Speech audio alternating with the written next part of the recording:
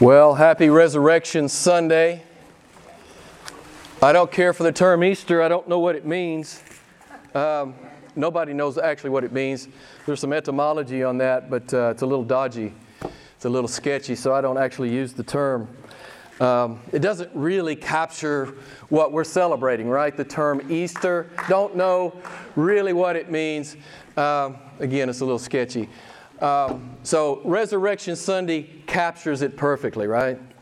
We're here to celebrate the fact that God the Son, who was crucified, has come out of the tomb. I don't like to preach on Sunday, Easter Sunday, I said it. Resurrection Sunday. I know you wouldn't expect a preacher to say that, but it's just like too big. You know, it's too big, it's too glorious, it's too awesome, it's too wonderful. You know, any self-aware preacher knows he can't get there. You know that every Sunday you stand up here, you can't get there, but particularly on Resurrection Sunday. And isn't it nice? The sermon this morning dovetails very nicely into our current series on what a healthy church should be. Obviously, the resurrection of Jesus Christ is the foundational tenet of the ecclesia. Now, some of you who are visiting, you may not know what ecclesia means. Brad has taught us that it means the called out ones. I looked it up yesterday, the technical definition, a people called out of the world and to God. I hope that's why you're here. I hope you're not just coming to church because it's a holiday and it's a habit.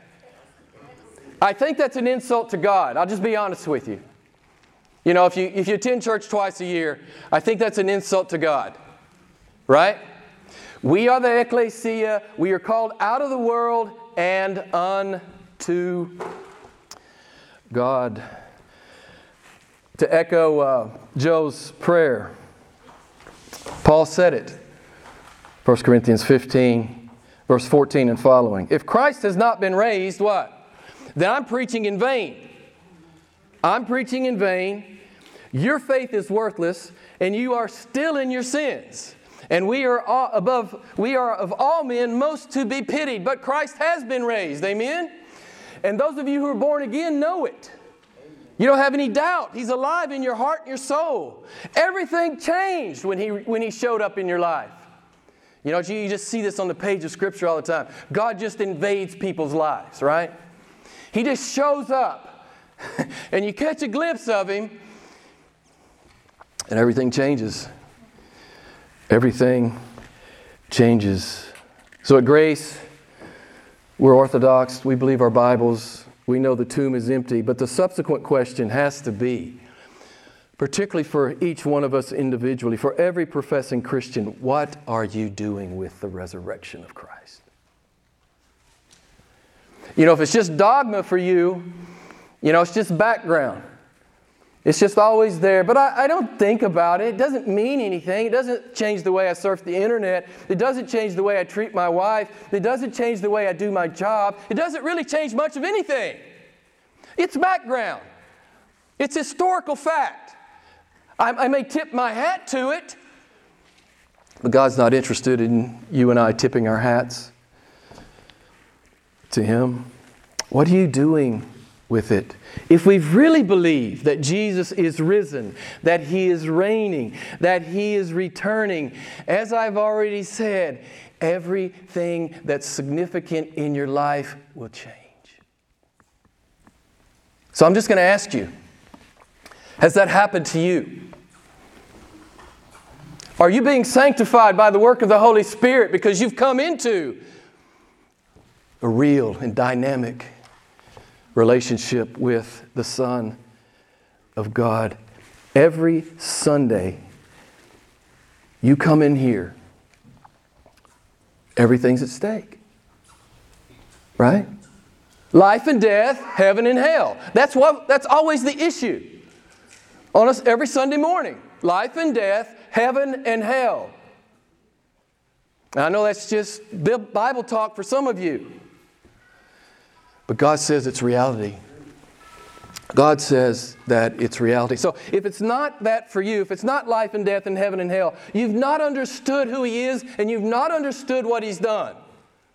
If it's not life and death and heaven and hell for you, you've not understood who you are and the depth of your guilt before, as we say, a holy God. If you don't know what holy means, I just challenge you to go home and Google it and study it out. Okay? The holiness of God. I say this all the time. Every man that saw Him hit their face as fast as they could. And there's this ambiance in the modern church where He's just my friend. Yeah, He used that word. He's our friend, but He's a holy God. He's a consuming fire. And when was the last time you had a prayer time when you realized that He was a consuming fire and you were on your face? When was the last time that happened? Beloved, I'm saying life is short. Life is short. And you're going to be standing before your Creator real soon. Real soon. Are you ready? He's not going to be impressed that you attended church on Resurrection Sunday, April 9th, 2023. He's not impressed with that. That you merely attended. Now, if you've come and you love Him, and as Jenna was saying, you can't help but worship this great God, right? I can't help it. I've got to worship this God. Particularly this God who sacrificed Himself for me. I have got to worship this God. I've got to be part of His people. I've got to sit under the Word. I've got to bring Him an offering. I've got to. You can't stop me, right? You can't stop me. You know, human life is about as serious a proposition as one can imagine. The Bible tells us that God made us to live in harmony with Him, but we rebelled against Him. Now we're His enemies. Now He's dreadfully provoked us, Jonathan Edwards says. We're His enemies. Can it get any worse? We're the enemies of God, the omnipotent one. Can it get any worse? Psalm 5:11 says, God hates all who do iniquity. I know you've never heard that text. If you're visiting, you've probably never heard that text. God loves everybody. God hates all who do iniquity. It's the Bible. You know, the modern church, which is mostly apostate, has painted God as this little caricature cartoon figure that you don't have to worry about because He loves you so much. Right? I'm saying if you're not in Christ, you have every reason to worry. You have every reason to worry. He is the angry Lamb, as they tell us in Revelation. So God has promised wrath, vengeance, recompense, and terror, which ultimately, biblically, we understand means eternal, conscious punishment for every man, woman, boy, and girl who openly reject Him. And here's something that's more maybe germane to us, to everyone who is merely playing religion with Him. Now, if you read your Bible, you realize God has always hated those who simply play religion. God loathes this. He hates this. So I hope none of us in this room are guilty of offending Him in this way. We know in the modern church that there are many folks who are simply Christian in name only. It's a cultural thing. It's a religious thing. Yeah, I go to church sometimes if it's convenient. Again, can you insult God to any greater degree? I just don't know if you can insult God to any greater degree, right? I just go if it's convenient for me, if it fits my schedule. If it's not fitting my schedule, if I've got something better to do, it's an insult. It's an insult to the one who made you and to the one who will judge you if you are outside the Son. I've been rereading a great book by one of my favorite theologians. It's called God is the Gospel by John Piper. And he poses this question for professing Christians. He said, can mere gratitude to God for the cross be idolatrous? Now, could you be here this morning and you're only here because of some gratitude or appreciation? We sang it, and I'm so glad whoever picked out the song. You know, we're here to worship. God's not overly interested in your appreciation or your gratitude. God is to be worshiped. He's to be worshiped. And if you don't understand that, you've not understood the Bible. God is to be worshiped. Right now, myriads of angels are worshiping the great Yahweh. And you come if it's convenient. I'm sorry, beloved. I'm sorry. It's not going to cut it. That's not going to cut it with Yahweh. That's not what He's interested in. You know, unsaved people, unregenerate people love to hear the kind of talk that the cross is really about me. He loves me so much, it's about me. It's really ultimately about me. Can I tell you, as a preacher of the gospel for 40 years now, it's not ultimately about you, that it's primarily about the glory of God. Amen. Yeah, we're caught up in it, right? As we repent and believe. We're caught up in it, but it's not about us. It's about the glory of God and the grace that He has shown a people. That's what it's about. That's what it's about every Sunday. And God willing, every day in between. You know, there's that terrible line in that song, above all. I think it's Michael W. Smith. Jesus took the fall and thought of me above all. Wrong. It's just wrong. It's just wrong. You know, you're never above the Father and the Spirit. You're never above the triune relationship. You never are. Now we are caught up, right? As co-heirs. We're never above the Trinity. So a lot of people like to hear about the cross because in a backhanded way, it's like, well, God's making much of me. He's making much of me in the cross. And so I kind of like that about Him. So I'll worship Him some if it's convenient. If it fits my schedule. Because I kind of like that. I kind of like that He makes much of me in the cross. Well, that's inept preaching. Or that's ignorant preaching. If you think it's all about you, I don't think you know anything about the Bible.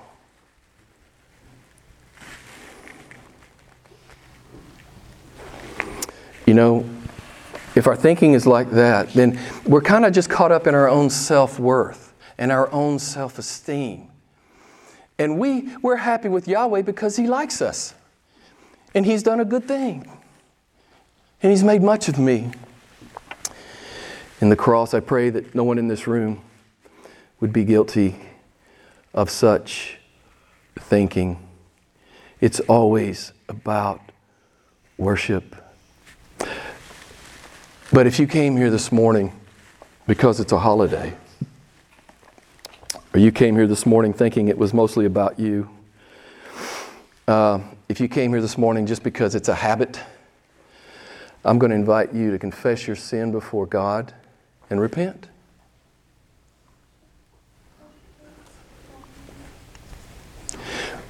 We're pretty sure, if we read our Bibles, vain worship is a stench in the nostrils of God. Resurrection Sunday can't be ho-hum. It can't be business as usual. Right? It's why I read the text I read. They were trembling and astonishment gripped them. That's what Easter Sunday is. I said it. That's what Resurrection Sunday is.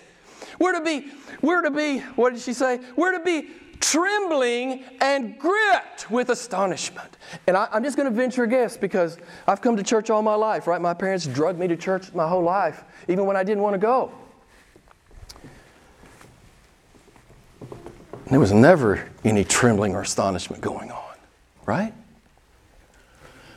Until God changed me, right? Until God did that miracle that only God can do. I looked at my resurrection sermon for last year, my last year in Italy. And you're going to hate the title. Pretty much everybody hated the title. The title of my resurrection sermon last year was, You Should Be in Hell. You should be in hell. If you don't know that, you've not understood your problem before God. As a teacher and pastor for 40 years, I've noticed that there's a couple of different reactions when you mention the word hell. The true believer knows it, and he gets it, and he knows he deserves it. And,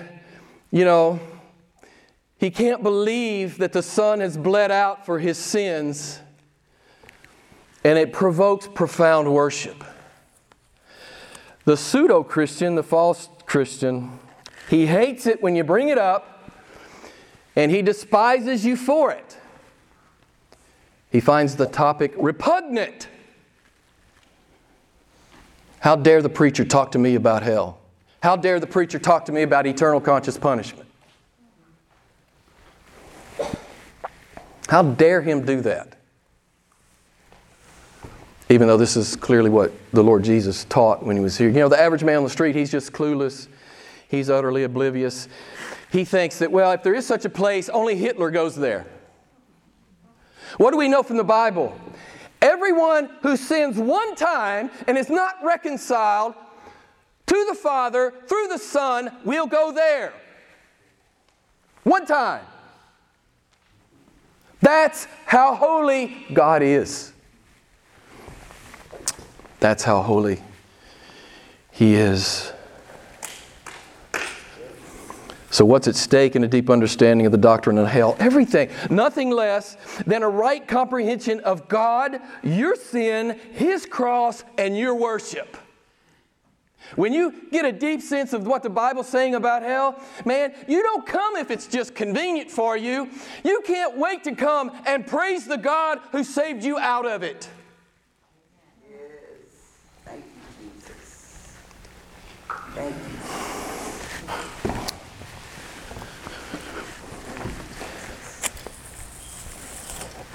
I'm just going to read a couple of statements to you. If Jesus said that eternal hell is just and right and necessary for one single sin, and He did, here's what you need to know. How infinitely incomprehensible is the holiness of God. One sin. Have you read your Bible? He crashed the whole cosmos for one sin. He subjected the whole created order to corruption and judgment for one sin. And you think it's no big deal. I'll watch some pornography. God doesn't care. I'll gossip about my friend. It doesn't matter. I'll use his name as a swear word. It doesn't matter.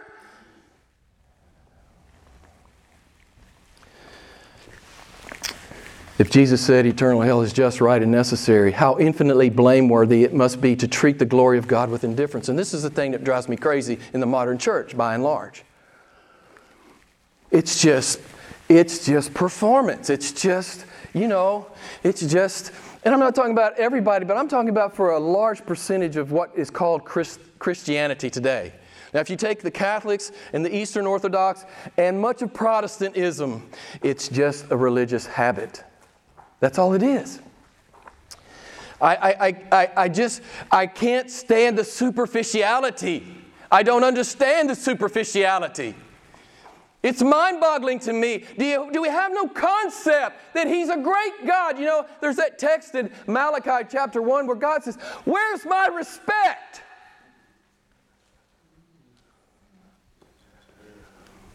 Where is it? Can you find any in your heart? He says, you would never treat a worldly king like that. You'd never just show up if it was convenient, if you were summoned by a worldly king. That would never happen. Another statement, what infinite glory and purity God must possess, that everlasting suffering is the fitting punishment for ignoring, dishonor, and disobeying God. It's just this thing about ignoring God. Again, I can't relate to it. I don't understand it.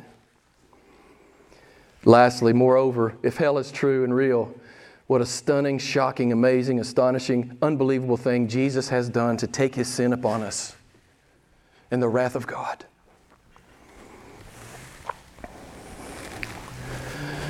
I can't, it makes my head almost explode. I can't communicate to you. I know the Holy Spirit can.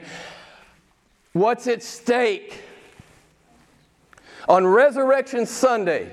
What's at stake?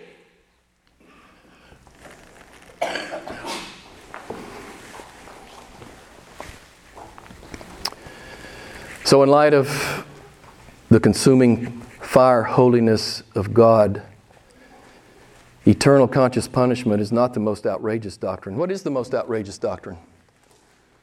What is the most scandalous doctrine of the Bible? That He'll save people like you and me. That He worked it in such a way that He'll save people like me. You know who you are.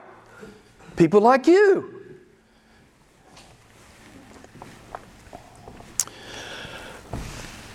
And you know what the writer of Hebrews says? How shall we escape if we neglect? So I'm going to ask you, some of you visitors, I don't know if you go to church regularly somewhere else, that's great. But if you just showed up because it's Easter, I'm going to ask you, Hebrews 2:3, how shall you escape if you neglect so great a salvation? How will you escape? You won't. You won't escape. You won't escape. So this morning, as we consider what the triune God has done in saving a people for the glory of His name, what does the Bible say? Who killed God? Who killed God? Who killed God? The Gentiles, yes. That's Acts 4:27. That's Acts 4:27. Who killed Him? The Jews, yes. Same verse, Acts 4:27. But preeminently, this was God's idea, right? We understand this is God's idea. It was God's idea to murder His Son. It was God's idea. And then, I can't go to church unless it's convenient for me. What? And you claim to be a Christian, really? I'm sorry, I know I'm worked up. I haven't preached in like 4 weeks or 5 weeks, whatever it is. And I'm worked up. I tell Karen all the time, I can't believe the superficiality of the modern church. I can't believe it. It breaks my heart. I know it must break the Lord's heart. A people called by His own name. And it's just if I can make it. It's just if it feels right. It's just if they play the right music, or they do that right, or they do that right. It makes me want to kill myself when I hear that kind of stuff. We have no idea who we're dealing with here. We have no idea.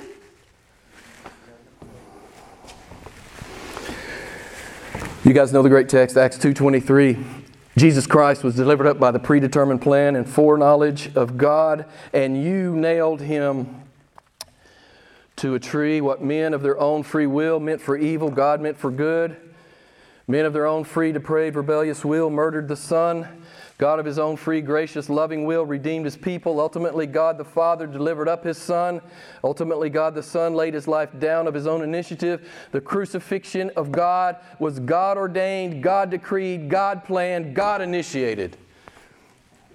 And you worship if it's convenient. I'm just saying.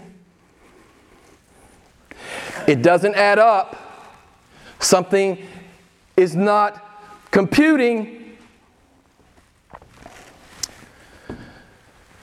Indeed, the Scriptures are clear.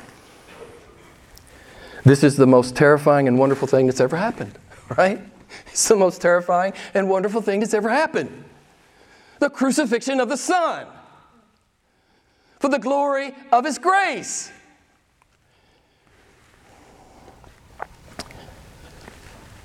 Of course, the Bible tells us, doesn't it? Hebrews 10:31. It's a terrifying thing to fall in the hands of the living God. And can I say, I've been a teacher and a pastor for 40 years, can I say that I bet there's more than one person in here who is at risk of falling into the hands of an angry God? You know, just because you're at church doesn't mean you're a Christian.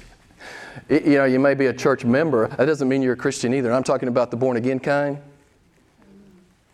I'm talking about, I love Jesus so much my heart might explode kind. That you lay on your face and you prostrate yourself before Him and you give Him all that you have and all that you are kind.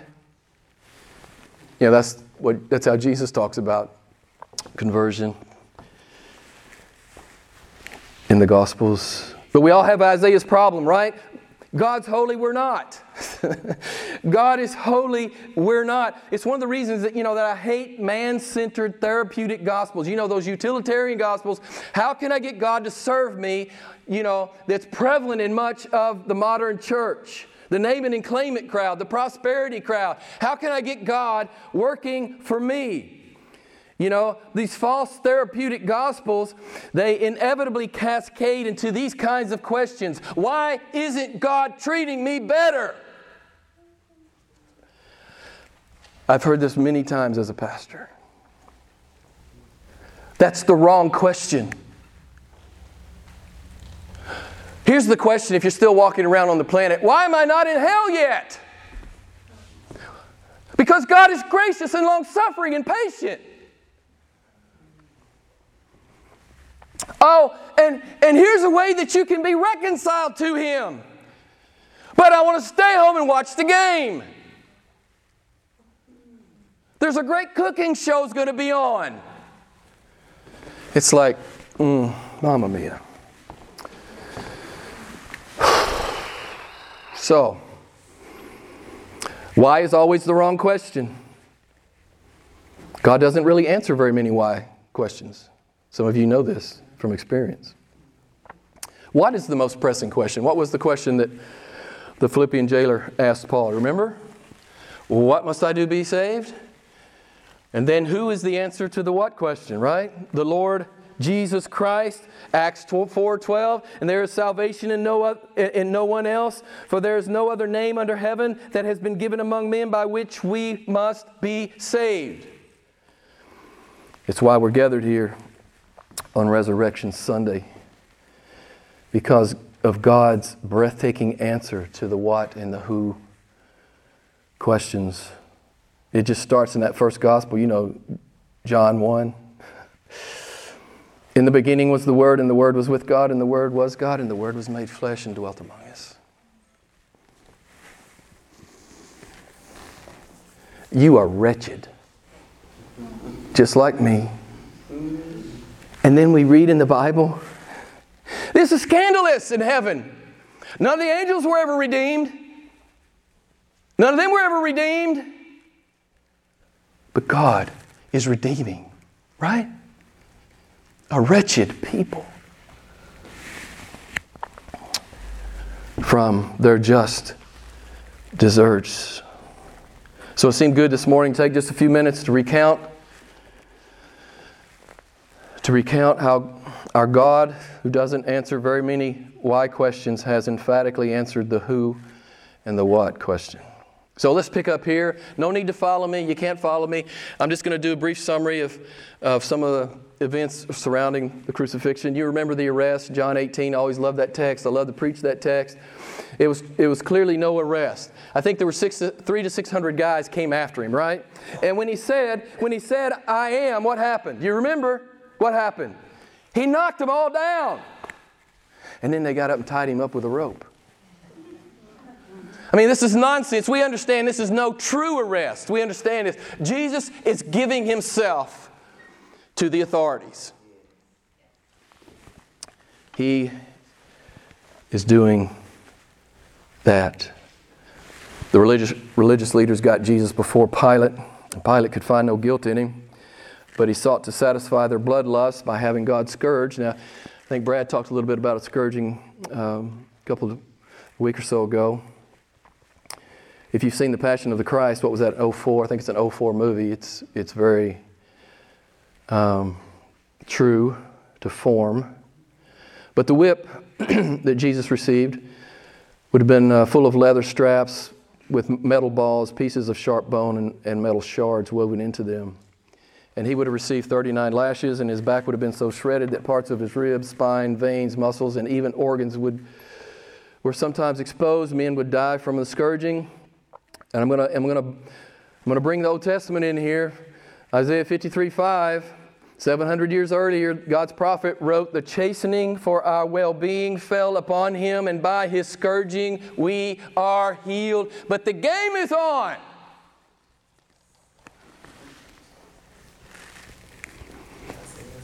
I got a big social event on Sunday. You know, a good friend of mine, preacher, he says, when ball becomes ball, when now they play, in my day they didn't used to do this, but now they play children's sports on Sunday and stuff. And so when ball becomes ball, B-A-A-L, how many excuses can you find not to come and worship Yahweh? How many can you find? I mean, there are a lot of them. They're endless, really. I've got a hangnail. I don't have my favorite pants.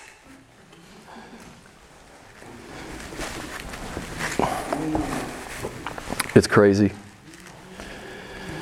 John 19:2-3 tells us that after they scourged God, they put a crown of thorns on God's head and a purple robe on him, and they mocked God and they hit God in the face. Now, you got to realize this is I am.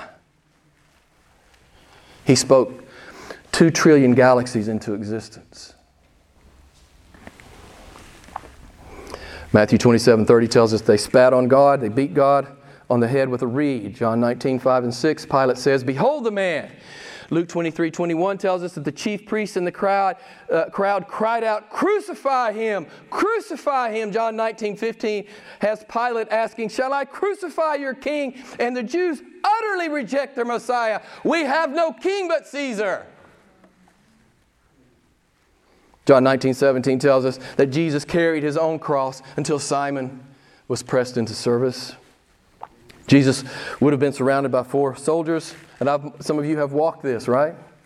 You've walked this through Jerusalem. He would have been surrounded by 4 soldiers, marched through the city. A 5th soldier would have been placed in front of him carrying a placard which would have stated his crime. His placard read, "Jesus the Nazarene, the King of the Jews."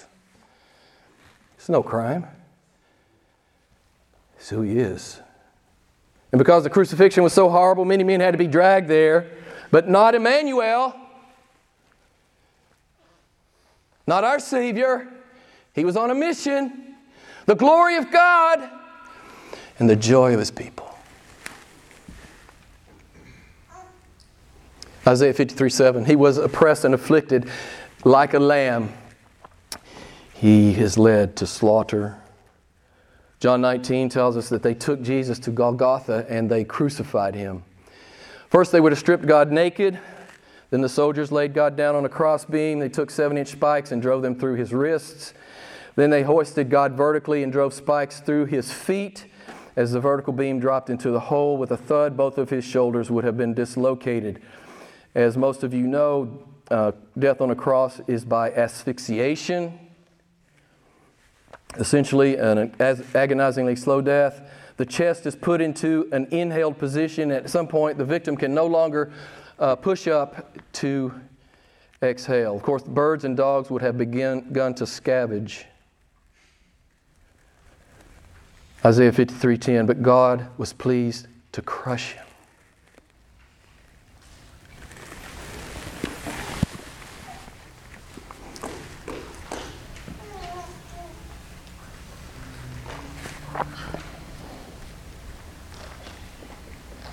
To render him a guilt offering. You guys know 2 Corinthians 5:21. The Father made the Son who knew no sin to be sin on our behalf, that we might become the righteousness of God in him. And I have other things to do.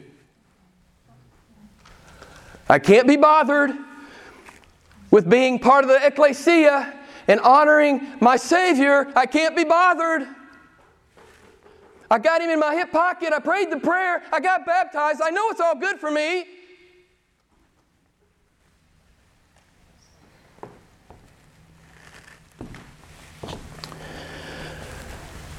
God means for us to look at the bloody, brutal, savage cross this morning. That's how heinous your sin is. That's how heinous my sin is. Those are your wages.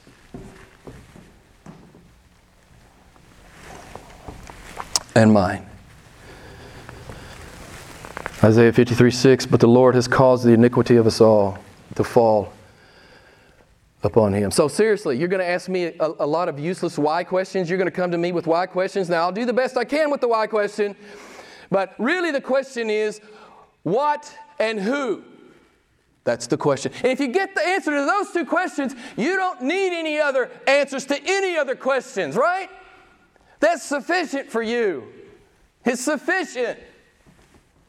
What must I do to be saved? Jesus Christ. You must run. You must repent. You must believe in such a way that everything changes. I'm not talking about believing facts. I'm talking about believing in such a way that your life radically changes. Jesus is the most radical man who ever walked the planet. And he says what? Follow me. Yeah, of course your friends are going to disown you. Of course family members will leave you. Of course. Of course it'll happen. It's not why did this happen? Jesus told us it would happen.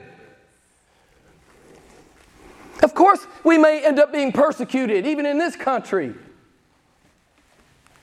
Why would we expect anything less? Look what they did to him.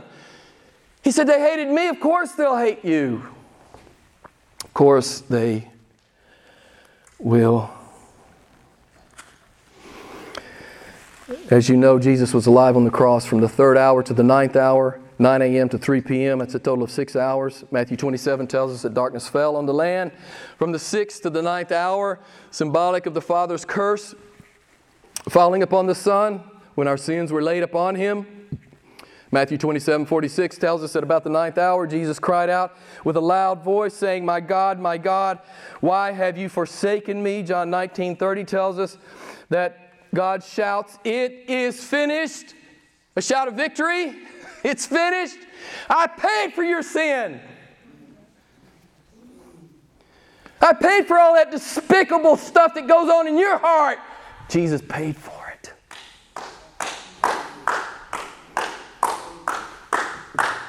Yeah, I'll go to church on Easter. Yeah, I'll do it.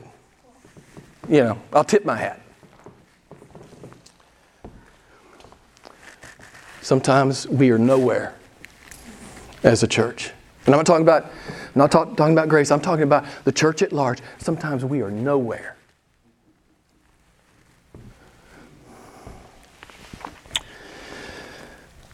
He yields up his spirit, Matthew 27:50. You got to love this. The veil was rent, the earth shook, the rocks were split, and many saints came out of their tombs. Beloved, these are your wages. These are your wages.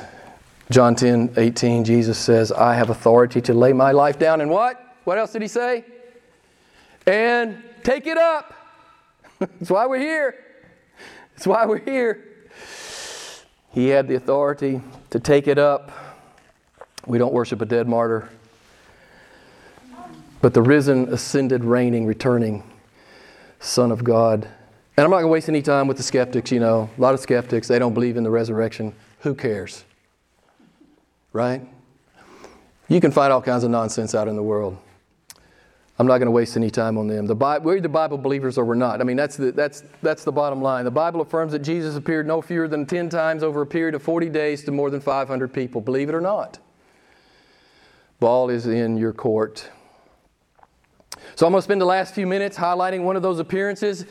Real Christians don't believe He's risen merely because of the compelling objective evidence. Yes, there's compelling objective evidence, but that's not the only reason and not even the primary reason we believe. So I'm going to turn to John 20, verses 11 through 15. John 20, verses 11 through 15. You guys know the famous text. But Mary was standing outside the tomb weeping. And so as she wept, she stooped and looked into the tomb. And she beheld 2 angels in white sitting, one at the head and one at the feet, where the body of Jesus had been lying. And they said to her, "Woman, why are you weeping?" She said to them, "Because they have taken away my Lord, and I do not know where they have laid Him." When she had said this, she turned around, and behold, Jesus is standing there, and did not know that it was Jesus. This is a commentary on how strong our unbelief can be, right? He said, I'm gonna rise. He said He was, and there He is. And she doesn't believe it. She's looking at Him. She doesn't believe it. Verse 15, Jesus said to her, "Woman, why are you weeping? Whom are you seeking?" Supposing him to be the gardener, she said to him, "Sir, if you have carried him away, tell me where you have laid him, and I will take him away." It's an astonishing thing. She has much love, but she has no faith. They were the first skeptics. The disciples and others that followed Jesus, they were the first skeptics. He had told them many times he would rise. They just didn't believe Him. But why does Mary ultimately believe that Jesus has risen? Why does she ultimately believe? What does it say in verse 16? What does your Bible say? Mary!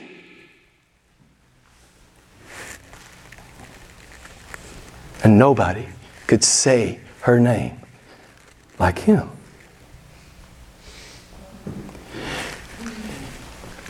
And if you're born again this morning, you've had a similar kind of experience. God has invaded your life. You're like Lazarus. You've come out of the tomb. Right? You've come out of the tomb. It's all brand new. It's all brand new. In John 10:26, Jesus says this interesting thing, right? "You do not believe because you are not my sheep." Now, He's talking to the religious leaders. He said, "You do not believe because you are not my sheep." Now, some professed Christians don't like it when God talks like that, but this is how God talks.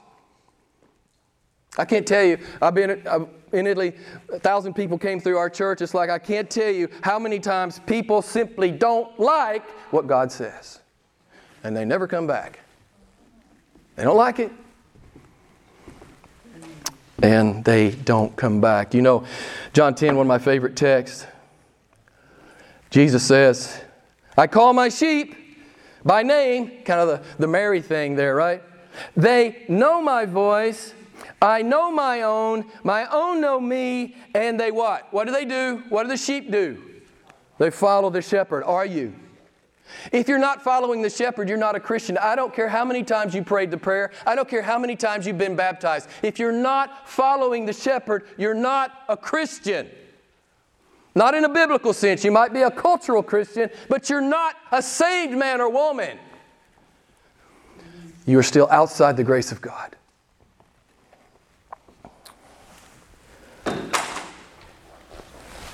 If you don't know Christ this morning, I offer this Old Testament invitation.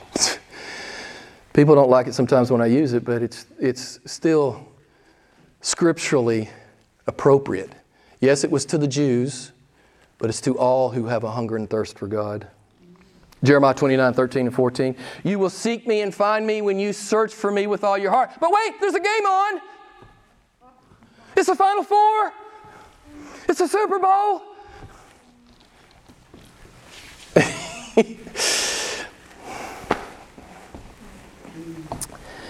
You will search for me and find me with all your heart. When you search for me with all your heart, I will be found by you, declares the Lord. So,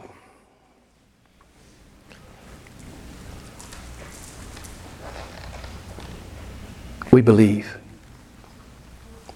We believe. And one day we will see it. Every moral creature in the universe will prostrate themselves. Every knee will bow and every tongue will confess Jesus is Lord, even the damned. Now, if you leave here and you never come to Christ, one day you will bow your knee to Him. All the damned in hell will bow their knee to Christ. And though most of the world believes we're hopeless simpletons, thinking that we worship a dead Jewish carpenter, and many in the world using His name as a slang or curse word, we know who He is. We know what He did. We know the tomb is empty. And we know He told us in Revelation 22:12 that He's coming back quickly. So happy Resurrection Sunday, Christian. Hallelujah. Our incarnate, crucified, buried, resurrected, reigning, returning God lives. And there are some Sundays I just have to turn and read. And I think I've done this already to you since I've been here. But sometimes I just have to turn and read Revelation 5. So I'm going to turn to Revelation 5. And I'm going to pick up in verse 2. Revelation 5. You can follow me. Why don't we stand as I read it? Revelation 5, beginning in verse 2. John writes, "And I saw a strong angel proclaiming with a loud voice, 'Who is worthy to open the book and to break its seals?' And no one in heaven or on the earth or under the earth was able to open the book or to look into it.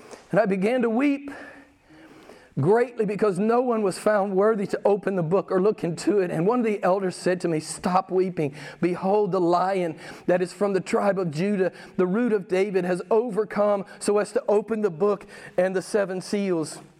And I saw between the throne with the 4 living creatures and the elders a lamb standing as if slain, having 7 horns and 7 eyes, which are the 7 spirits of God sent out into all the earth. And He came and He took it out of the right hand of Him who sat on the throne. And when He had taken the book and the 4 living creatures and the 24 elders, they fell down before the Lamb, having each one a harp and golden bowls full of incense, which are the prayers of the saints. And they sang a new song, which we'll sing for a billion eternities, saying, 'Worthy are you to take the book, to break its seals, for you were slain, purchased for God with your blood, men from every tribe and tongue and people and nation. And you have made them to be a kingdom and priests to our God, and they will reign upon the earth.' And I looked and I heard the voice of many angels around the throne and the living creatures and the elders, and the number of them was myriads of myriads and thousands of thousands, saying with a loud voice, 'Worthy is the Lamb that was slain to receive power and riches and wisdom and might and honor and glory and blessing.'" And you can only come once a year? Beloved, I'm preaching a little bit strong to you because I love you, and it's my job. If you are superficially a Christian, it's my job to rebuke you on the one hand and exhort you on the other hand. Amen. And life's too short for you to stand before the angry Lamb unreconciled. And you'll have no one to blame but yourself. No one.